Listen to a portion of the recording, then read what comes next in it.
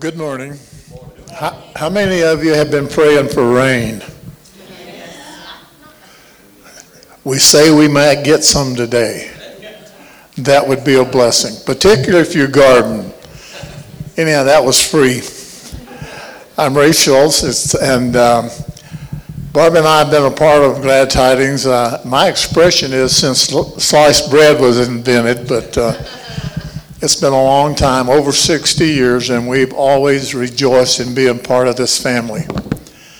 And so the pastors ask us from time to time to mention what we may have been involved in, to encourage you to be a part not only of coming and are given, but also serving. And there's all kinds of ways you can serve. We have those who volunteer to clean, to teach, to take up offerings, to whatever. There's always a place, and if you don't think you have one, just ask the ladies. They seem to have more information than the men. They will find a place for you. So with that, would you stand with me for the reading this morning? And we're going to be reading from Philippians chapter 1, verses 27 through 30. Above all, you must live as citizens of heaven, conducting yourselves in a manner worthy of the good news about Christ. Then, whether I come and see you again or only hear about you, I will know that you are standing together with one spirit and one purpose, fighting together for the faith, which is the good news. Don't be intimidated in any way by your enemies. This will be a sign to them that they are going to be destroyed, but that you are going to be saved even by God himself. For you have been given not only the privilege of trusting in Christ, but also the privilege of suffering for him. We are in this struggle together. You have seen my struggle in the past, and you know that I am still in the midst of it. Amen, amen. We continue today in our series that's going on this summer on the book of Philippians. This is an incredible book. The Apostle Paul writes from actually being in prison. So you've got a man in prison who doesn't even know if he's going to make it out alive, who is writing to a church that's facing persecution and struggle and pain, but he's writing to them for the purpose of joy. And so this is a message that's pertinent to us today because we are called to be people who are joyful, that are full of joy in the Lord. And so I'm just excited today for what God has in store for us. But as we're learning this right across the hallway, our kids are in the process. They're going through the Bible Engagement Project, and today they're in the book of Judges, and they're looking at the fact that God believes in me. And their faith verse this week right now is, don't be afraid, for I am with you. Don't be discouraged, for I am your God. I will strengthen you and help you. I will hold you with my victorious right hand. And so parents, we've got two different things for you. We've got this current Bible verse with a little graphic that your kids can use to help them memorize it. It's got every single one of the words in the verse is symbolized by a letter so that they can help them learn the Word of God. Because how many of you know that we need to hide the Word of God in our heart? Also with that, we have our summer family resource that parents, if you've got, you can just take this, put it on your kitchen table. It gives you 8 different weeks, so all of the summer covered with 2 different spiritual conversations that you can have with your kids all summer long, where they engage things like love and kindness and their identity in Christ. And so we're excited to partner with you as you engage your kids in being spiritually formed followers of Jesus. All right, so let's go to the Father in prayer and invite him to speak to us this morning. Father, we come before you. Lord, your word is living, it's powerful, it's active, and it can produce incredible results in hearts that are fertile ground. And so, Holy Spirit, we pray, will you do a supernatural work in our own hearts to till up the soil? Remove any weeds, remove any rock or stone that wants to stop it from penetrating to the depths of our soul. And in its place, would you put a heart that is hungry for the things of God? A heart that's hungry to hear from you. And Jesus, we ask that you would supernaturally today speak to us. In your name we pray. Amen, amen, amen, amen. We're going to start this morning by talking about the fact that we must have a wartime mentality. I want to read you, it won't be on the screen, but I just want to read you from the verses we just read this morning that Ray read to us. Notice some of the language he used. He says, when I come again to see you, I want to know that you're standing together with one spirit and purpose, fighting together for the faith, fighting. And then he talks about the enemies and that there's this struggle that's going on. We need to have a wartime mentality. You've heard this thing before. If you give a mouse a cookie, he's going to ask for milk too. That's right. This is like an old classic story. If you give a mouse a cookie, they're going to ask for milk. I think about this. I will never forget one of the advice that I got from my mom as a kid, and this was incredible advice. She said to me, Joshua, whenever I'd go to school, do whatever, ever you can to avoid a fight. Don't get into it. Don't try to start one. But if it starts, you finish it.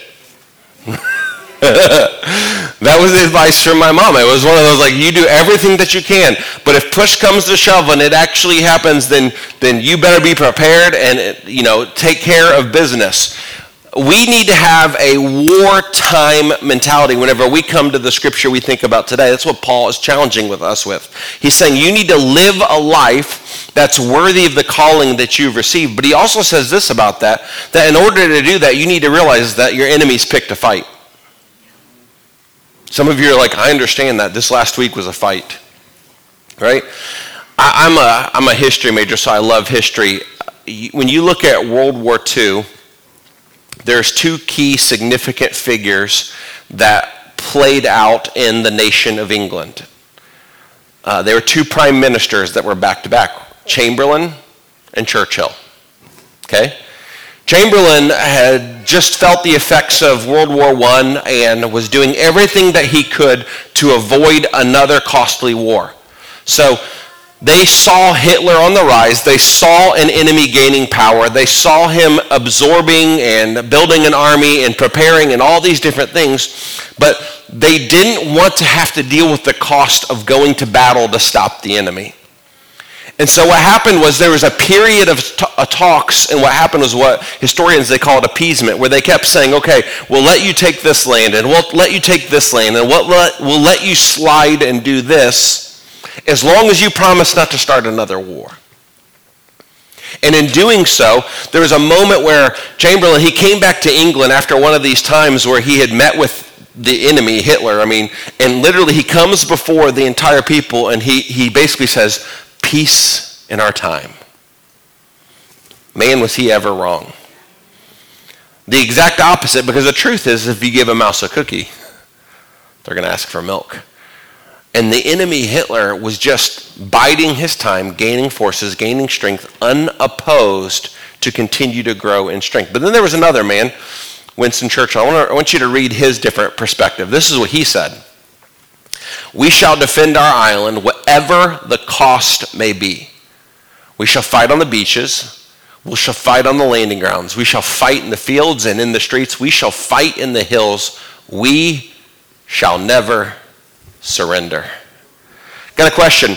In the middle of a battle, which leader do you want? Yeah, seriously, think about it. Do you want the guy who's like, oh, we'll just keep giving and giving and giving and we're not going to oppose? Or do you want the guy who's like, wherever the enemy is, there's no surrender. Wherever we find him, we're going to defend, we're going to fight at whatever cost we're willing to do. I think of this, Chamberlain was willing to do almost anything to avoid having to engage in another battle. But Churchill was the exact opposite. Paul's call to the Philippian church here in this moment was a wartime mentality. He is challenging them. He's saying, listen, close up your ranks and stand together. Fight for what matters, but also avoid careless battles. Can I tell you something? A lot of times in the church world, what happens is careless battles. Man, the bickering and things that can happen over the smallest of things is insane what can happen in the church world. But what we need to realize is we need to grapple with the reality of war. Grappling with the reality of war. Paul gives us some insight in this section to 3 specific types of attacks: outside, inside, and within. The first is the outside. It's persecution for the faith.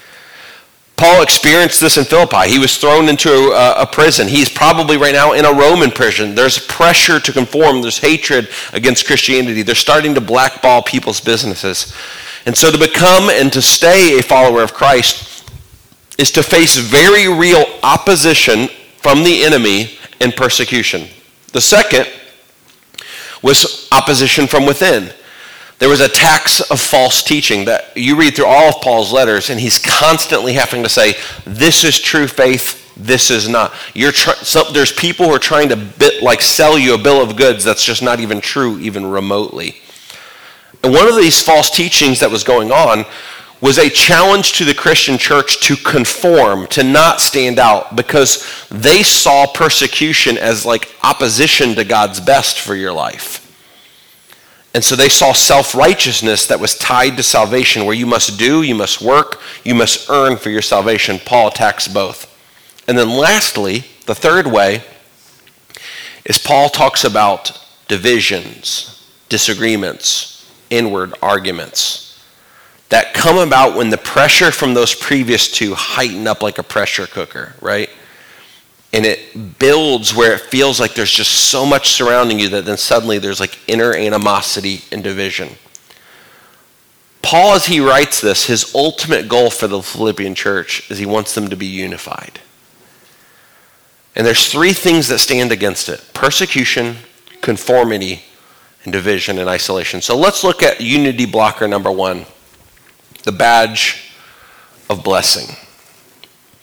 Notice what he says here. He says, for you have been given not only the privilege of trusting in Christ, but also can we go back one? Sorry.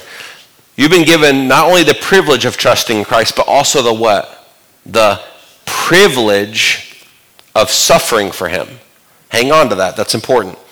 We are in this struggle together. You have seen my struggle in the past, and you know that I'm still in the midst.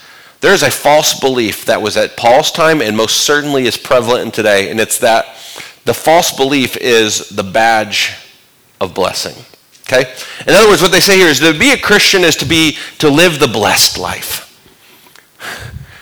Health, wealth, comfort, luxury, all these things. If you truly trust God and you have enough faith and you have all these different things, then you should just be living in opulence and privilege and blessing and all these different things. Can I tell you something? That is most certainly not what the Word of God says. Now, does God bless? Absolutely. Does he do those things? But are all of those a sign of the fact that, hey, this person right here is 110% blessed by God? When was Jesus most in alignment with the will of God? Obviously his whole life, but most certainly as he approached the cross. The cross that would take everything from him, every ounce and drop of blood. And what happened is that Paul actually there's false teachers who were going around and they're like, you can't trust this guy. He's not a real apostle. You shouldn't be listening to what he has to say. And their defense for not listening to Paul was his persecuted life. Think about that. They're like, don't listen to him. He's not a good teacher. He's not really blessed by God because look how much persecution he's getting into. Paul's like, look how much persecution I'm getting into because I'm following after God. Seriously. He's going to tell them, he goes, you think your badge is blessing, that in order to really be in alignment with the will of God, then just blessing should be constantly from our Western mindset of blessing. What did Jesus have to say about blessing? Think of the Beatitudes. That list is not the same list that the prosperity gospel has, not even remotely. And what you see here, though, is that they had this concept of this badge of blessing, that if you're going to follow after Christ and do it, then just great things should constantly flow to you. But what about Abraham? What about Joseph? What about David? What about the apostles? right? If the truest blessing of God is just wealth, luxury, and opulence, then how about the fact that all 12 of the disciples essentially died for their faith? The only one who didn't get like brutally murdered for the faith was John. And history tells us that they boiled him alive. He just wouldn't die. I mean, can you imagine? And then they throw him off on an island hoping that he'll just waste away there. Instead, he starts writing letters, and they're like, okay, we can't deal with him. Just send him back. And he goes around and he tours churches, and he keeps telling them about the love of Jesus. See, what Paul is challenging here is he's going, you need to realize that persecution is coming, and that to inherit Jesus and to follow after him, if trials come, it does not mean that you lack faith, that you lack blessing, or that you lack even being called. This was something that was taught then, and it's still taught now, and it's fundamentally not true. Paul deals with this, and he says, there was those who saw his suffering, his imprisonment, his beatings as signs he wasn't apostle, and he challenges them and goes, I absolutely am. In fact, they are proof that I am. Where their belief, their badge is blessing, Paul would say true belief is the badge of the cross. God blesses you when people mock you, persecute you, and lie about you, and say all sorts of evil things against you because you are my followers. This is Jesus speaking. Be happy about it. Be very glad, for great reward awaits you in heaven. And remember, the ancient prophets were persecuted in the same way as this. Jesus says, listen to me, you want to know what the real badge is? It's the badge of the cross. It's saying, I'm going to lay my life, my will, my rights down for the sake of pursuing him. And Paul gives his life as proof of that. Jesus says, blessed are those who are poor, who mourn, who are humble, who hunger and thirst for righteousness, who are merciful, pure in heart, and peacemakers. Now listen, I'm not telling you that like if you're persecuted because you're a jerk that you're blessed. If you're a punk and you just get yourself into trouble constantly, listen to me, that's not Jesus going, great job. Nor do the rest of us applaud you either, right? This is talking about when you stand up for what is true and what's right, and in the process of doing so, persecution comes. That's where there's blessing. Paul, he lists his hardships. He says, 5 times I received the 40 lashes minus 1. 3 times I was beaten with rods. 3 times I was shipwrecked. I was stuck out at sea for a day and night in constant peril from outside forces and inside forces. I was often left hungry and thirsty, often left out in the cold and even naked. And then I also have on top of all that the pressure of the churches that I care for. That's a lot. And so one of the ways that the enemy attempts to block unity is through persecution. The second way is through conformity. Above all, you must live as citizens of heaven, conducting yourselves in a manner worthy of the good news about Christ. Have you ever noticed as humans how great we are at conforming? As a youth pastor for many, many years, it was always incredible to watch students change over time based on the groups that they were with. They could kind of conform, they'd hop in a group and suddenly like they were all about that. But we see it with adults too. For instance, I actually watched someone become a New England Patriots fan because of a dating relationship. And I about barfed on them. I was like, blasphemy. We speak against that demon in the name of Jesus. My point is we can be great at conformity. As a parent, that's kind of scary when you see your kids start to model some of your behavior, right? You're like, ooh, that one hit a little too close to home. The Holy Spirit's like, that's right, I'm giving you a message through your kids to you. Above all, you must live as citizens of heaven, conducting yourselves in a manner worthy of the good news about Christ. One of the great ways that can block unity is through conforming to the patterns of this world. My question for us is, where does your true identity, where does your true desire, where is your true treasure rest? Is it in heaven? Is your citizenship there? Or are you really comfortable to this world? Think of that word citizenship. It means the position and status of being a citizen of a particular country. A citizen of the United States can live somewhere else. You can live in a completely different country. But what that means is that your ultimate allegiance and identity is to the values of your home nation. That's where your citizenship is. You might live somewhere else, but you're saying, I want my life to reflect the values of my home. Like when an ambassador moves to another country, they literally become a living, breathing monument of the nation they're from. They hold the values. When they speak to that country takes it as if the United States of America is speaking to them through that ambassador. Think of the prodigal son story. It's a perfect story about conformity. His desire was to conform to the patterns of the world and to abandon his citizenship and his identity with his family. How do we know that? He lives, he moves, he acts in all the ways that reflected the values of the world and that were the exact opposite of his father. His actions were as if he was saying, I'm no longer your son and you are no longer my father. I am this now, and I will live in direct opposition to everything that you think and believe, until he came to his senses. He desired to conform until he understood the beauty of his true citizenship.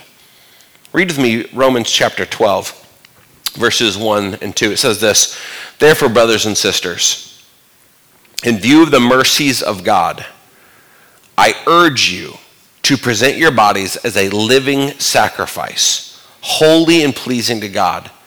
This is your true worship. Now listen to these next words.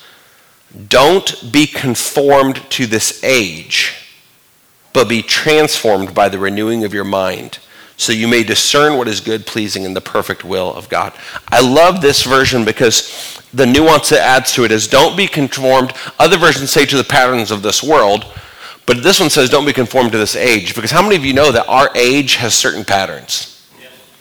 Doesn't matter where you lived in human history, there was brokenness at every single stage, that there was cultural patterns that afflicted and attacked and persecuted the people of God. If you were born during the time of Thomas Jefferson, one of the greatest attacks against the Word of God was a disbelief in miracles. And so you actually had a group of churches that started to buy into this false belief, that just started to believe, I'll believe the Bible, just not anything it says about miracles. That's scary. What about the resurrection? What about the virgin birth? You started plucking those out of Scripture. Why? To conform to the pattern of their age.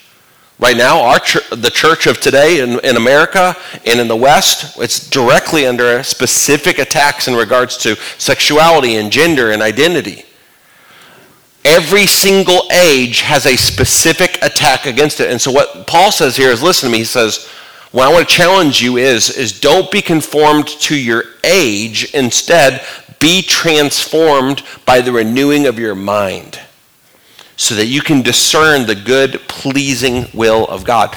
One of the great ways that unity can be blocked is whenever we choose to conform. Listen to me. You can either be conformed to the age or be transformed by God.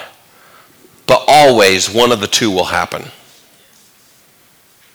Always one of the two will happen. You can either be conformed to the age or transformed by God.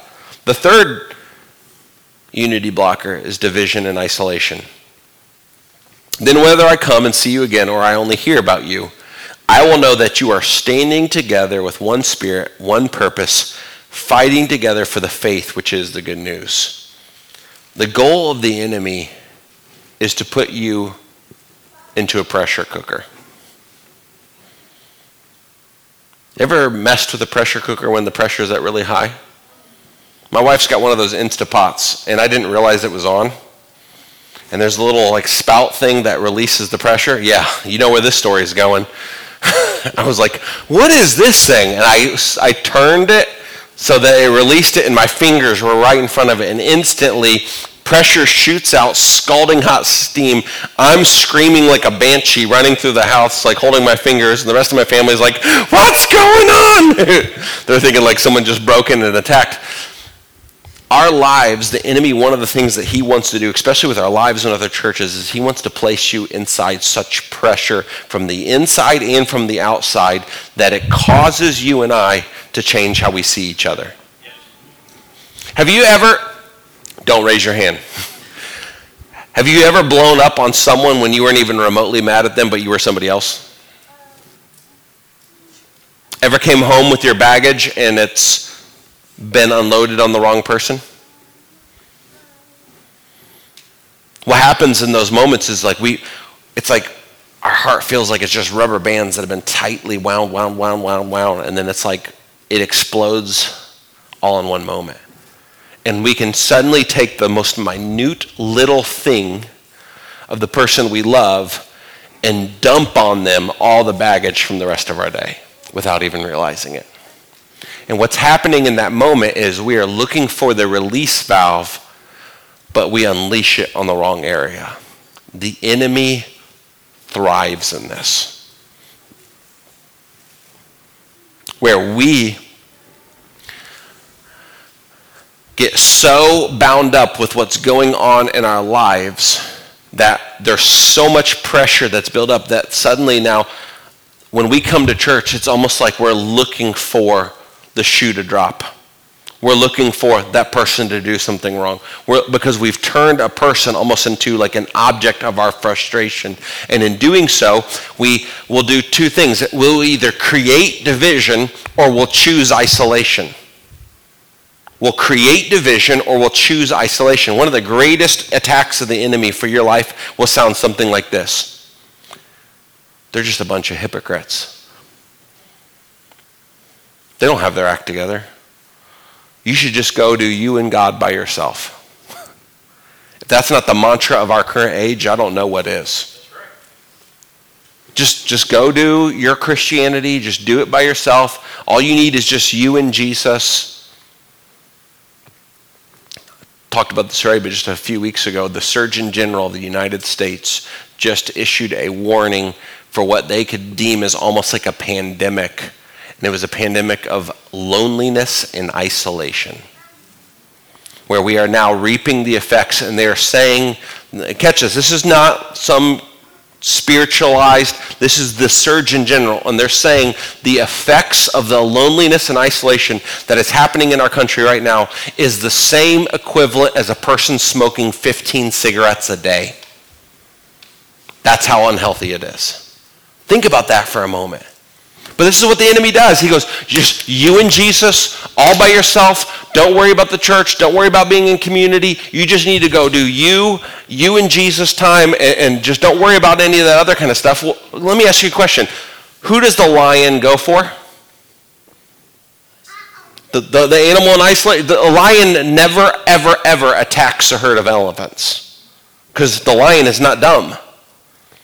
The lion that tries to attack a herd of elephants is the last day that lion breathes. Seriously. But that elephant that moves off to isolation to go check something by itself away from the herd gets picked off. The same is true. The enemy is like a raging, roaring lion seeking those it can devour. I want you to think about it from just one more perspective. The enemy's goal is to get you alone, and there's a reason for that. I want you to just imagine a scenario with me right now. Go back to your elementary days. Think of tug of war. You remember field day? Good old tug of war. Big mud pit right in the middle. I don't know if maybe they didn't do mud at yours, but we did in our youth group. Big mud pit. If I'm on this side and my son Jason's on that side, who's winning? I hope you're rooting for me, folks. Don't think that badly of your pastor. I'm like, well, you've kind of slipped in your old age. Pastor Jason might take you. He's going down. I'm just being real here. But if you take the entire kids' church, Your pastor's getting drug across the mud. There's power in unity. Yes. There's power against your enemy when we are unified. That's why he wants us divided and broken. What we need to understand, Paul's been talking to the Philippians about joy. How do you find joy in the battle? How do you find joy amidst the pressure, amidst the opposition, amidst the call to conformity, amidst all those different things? Can I tell you that unity is one of the great ways in which we find joy in the midst of the battle? The church, hear this, not you in isolation. The church of Jesus Christ is the force that the gates of hell cannot stand against. It's the body of Christ. I don't know if you've ever noticed this, because I remember it used to always be preached like, and the gates of hell will not stand up against it, as if like the gates of hell were like the opposition, like it was coming against us. Have you ever seen a gate attack someone? Some of you are like, actually, look, you had a weird cousin, that's a whole different story, all right? The gates are not an offensive weapon. They're to keep something out. They're to hold up against, to keep something out. And what the Bible says is that the church of Jesus Christ, that the gates of hell cannot stand up against it, but not against just you in isolation. Not against you just doing you and Jesus alone. It's the body of Christ unified. What we see is this, is number one, we need each other. We go back to that tug of war illustration. 3 versus 1 is a no-brainer. You're going to lose. Period.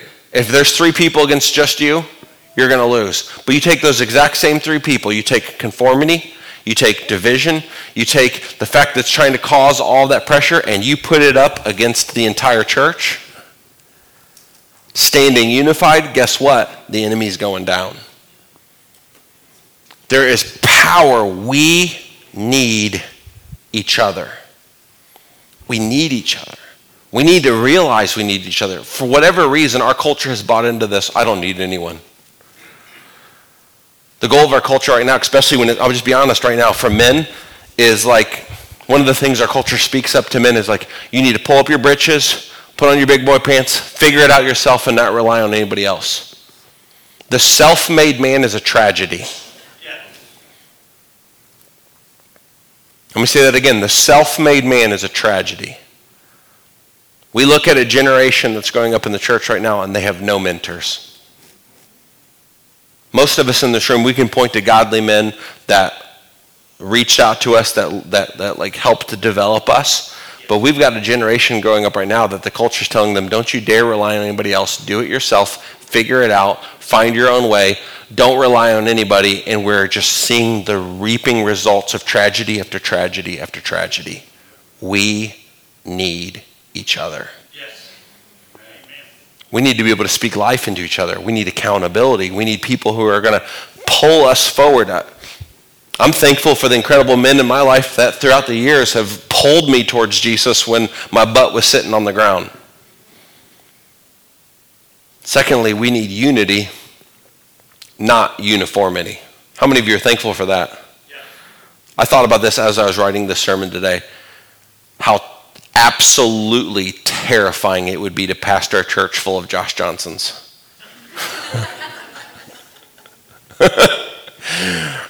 I would have already quit. I would have looked at myself and been like, you're doing that wrong. And the other one would be like, no, you're doing that wrong. And the next thing, uniformity means exactly the same carbon copy. Problems with uniformity is huge, because what Christ has called the church to is not uniformity, but to unity. Yeah. And unity is diversity that's been empowered with unity. Yeah. Let me say that again. Unity is diversity that has been empowered with unity. If you have the same group of friends that all think alike, listen to me, if you all have the same mentality, there's no growth. If you all have the exact same activity, there's no adventure. If you have the exact same circle of friends and only that circle of friends, there's no evangelism. And if you all have the exact same spiritual gifts, then there's blind spots and weaknesses. Yes. I need people in my life who don't think like me. Yes. Amen. Because I don't get it right that often. I need people in my life who can look at me and go, hey, do you see this? Like, that's one of the greatest blessings that God has ever given to me is my wife, right? There's times where she says things and I'm just like, never thought about that. My wife has an incredible, generous, giving heart. She is always thinking about other people and like how we can be a blessing to them and like where they're at in their life and what they're going through. I like the sermon, like the illustration I gave you earlier. I'm so task-oriented. 90% of the time, I'm thinking of the 17 other things that I have to get accomplished that day that I can miss the person if I'm not careful. And my wife's good enough to be like, did you see? Oh yeah, okay. Like spiritually, she's there to be able to go, hey, Josh, are you aware of this? Did you see that? Did you? And I'm so thankful for that. Yes. Because she is the exact opposite of me. And have you noticed that opposites attract? Yes. And that's important. Now, that also creates sometimes chaos. I'm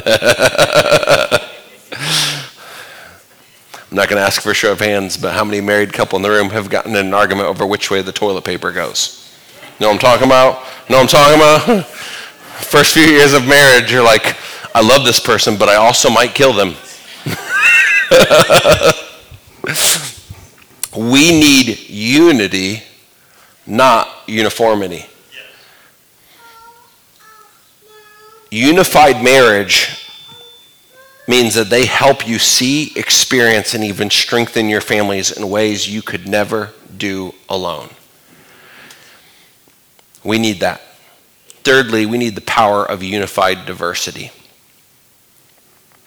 Both God and the enemy try to leverage diversity. The enemy will highlight the differences between you and that person and cause you to want to quit and leave. I can't believe they did it that way. I wouldn't have done it that way. You're right. You wouldn't have. And sometimes that's a very good thing. Yes. That they had a different way of doing it. See, listen to me. Diversity can be the place where selfishness grows, where we allow weakness and pain and chaos and division and brokenness, and we leave in its place a trail of destruction. See, the enemy will cause you to see, and it will highlight all the differences of the people in the room and how you are far better than them and how your way should be the right way and that they're doing it wrong and blah, blah, blah, blah, blah. God will highlight the differences to cause you to grow. Diversity is where unity grows in strength, empowerment, growth, community, healing, beauty, and blessing. Unity is diversity when it's paired with alignment. I want you to see this picture. I love this picture because it's like one dad against an army of children. And look at that second girl's face. If that is not like sheer determination, but I want you to see, this is why I love this picture so much. Look at the differences in all the kids' faces. You've got kid number one who's like, this is fun, I want to win. You've got kid number two that's like, Dad, I will cut you to win. like this girl's like, I will cheat, I will do whatever it takes, I'm not losing this. Then you get to like the third kid who's just like, I just want to be in the shot, right? And then you get to the girl behind him that's just smiling like, this is fun, right? What you see on this team is diversity. Different attitudes, different perspectives, but it's diversity with alignment. They're all pulling in the same direction. That's supposed to be a picture of the church of Jesus Christ. Yes. Some of you in this room, you've got the gift of hospitality. Someone walks into your home or into an event or something that you've created and instantly they feel like, man, I am home. Some of you, you've got the gift of like discernment. You've got the gift of serving others. Like you're incredible at it. Some of you are such an encouragement to people There's many of you in this room, there's been key moments that you've spoken a word of encouragement to me and to my family that's lifted us up amidst all the strife that kind of comes with ministry. Can I tell you something? God has uniquely placed all those gifts together in one body to build the body, not just the individual. And when we are unified in the midst of our diversity, the enemy is terrified. Because he's going, I tried to get them to see their differences as a problem, but they see their differences as the solution. And they are unified around a core set of values and mission, where we're saying, the name of Jesus being made great here in Hartford City, Blackford County, and to the nations is what we're going to fight for. And so what we do is we say, hey, you're different than me, but I need you on the line. Will you pick up the rope with me? Hey, you've got a different gift than me, but I need you on the line. Can you pick up the rope? Listen to me. In just a few matter of minutes even, this whole church is going to be radically transformed to look like Vacation Bible School. And it's going to be awesome. Jasmine and a few other people have already created a really cool set. There's going to be like a castle. There's all kinds of stuff. Let me tell you what. You don't want your pastor making the castle. There's going to be people who are leading games and engaging with kids. Guess what? You don't want your pastor being the one engaging with kids. You want the people who, like, their greatest sense of joy is sitting down with a toddler and being like, let me tell you about Jesus. Someone like Miss Sandy.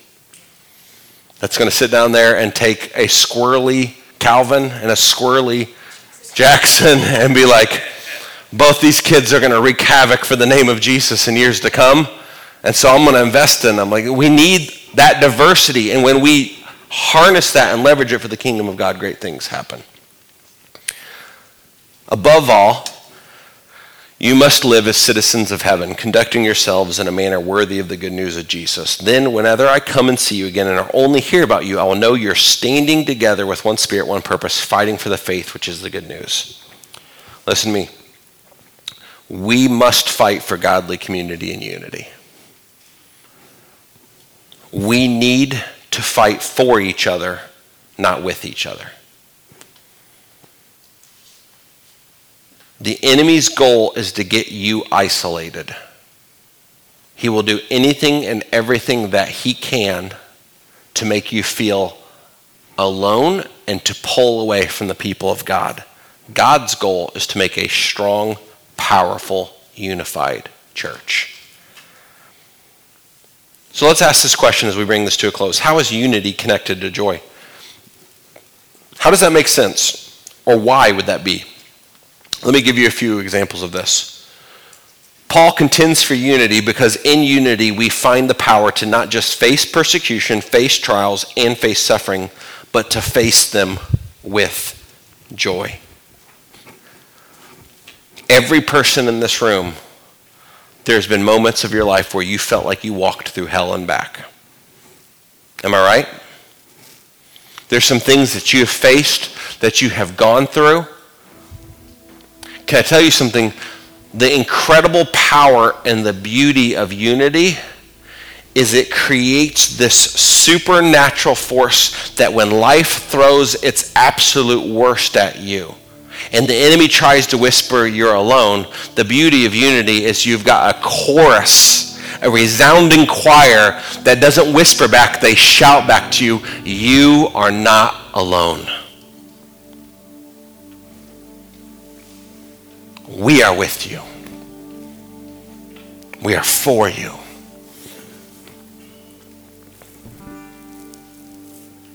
I'm here today.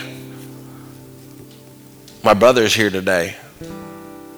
All of you are here today because there was a chorus of people who prayed you through.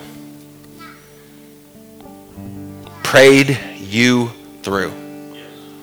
I'm here today preaching because there is faithful, godly mom and dad and grandparents and many other people in my life that were like, Jesus, I see something, do something in him. Many of you, you're here, you've seen miracle after miracle after miracle that God has performed and done incredible things because of the power of praying people. Unity is connected to joy because you see, there's an incredible blessing that comes from the fact that whenever you're a part of the body of Christ and you're giving of yourself, you're giving of your life, you're being generous with your time, you're growing in relationship, that when life throws its absolute worst at you, you still have joy because the people of God have rallied around you and they remind you of the promises of God. Paul, he writes to the Philippian church from jail, from prison, not knowing if he's going to make it. And he looks at them and he says, you, Philippian church, are my joy.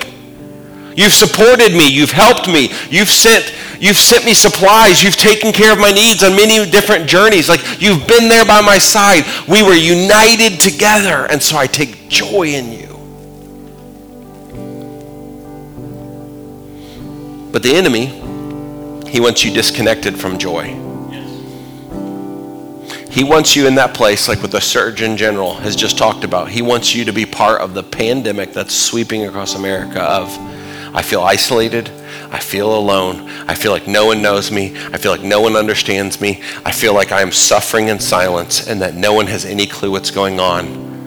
Anxiety is on the highest rise it's ever been in our nation. Depression is on the highest rise it's ever been in our nation. Suicidal thoughts are on the highest they have ever been in our nation, ever to date. More people right now are medically prescribed for all those things than any time in human history because the enemy is very, very, very good. And he wants you isolated. So as a pastor, my call for you, my pleading heart is join together. Pick up the rope. The person next to you is not going to be like you. And thank God for that. Seriously. Some of my greatest relationships have been people far older than me in age. My best friend, whenever I lived in Akron, was a 60-year-old African-American pastor named Francel Parker, who me and him were beyond tight. There are so many things that are completely different than us, and yet there were so many things that were perfect for us together. We had some fun, let me tell you what. I could tell you some stories, I don't got time, but whenever we embrace the diversity and we pick up the rope together, there is joy in the battle. So I plead with you today. Don't allow persecution to keep you from unity. Don't allow conformity to keep you from unity. And don't allow the pressure cooker of this life to cause you to change the way that you see people and go, it'd be better if I just went alone. God is fighting for your joy, and it's found in the context of unity. Let me pray. Father, we come before you. Spirit of God, we pray that your presence would rest in this place. That, Lord, you would do what only you can do. Lord, I pray right now in the name of Jesus for that person right now in this room. That, God, the enemy has been at work in their lives. He has left a trail of pain and destruction where they feel like I am alone. No one knows. No one understands. It's probably just better if I just go it alone from here on out. Lord, I pray in the name of Jesus that they would hear the word of God ring to their heart and say, you were designed and created for community. And it's going to be with diverse people who aren't like you. And that we're called to be the people of God who pick up the rope and say, God, I will fight for what matters. Lord, would you stir inside us today a desire to be the people of God, to be the church that walks worthy of the calling we have received. And that, Lord, in our lives, we would display the truth of who you are. In your mighty name we pray. Amen.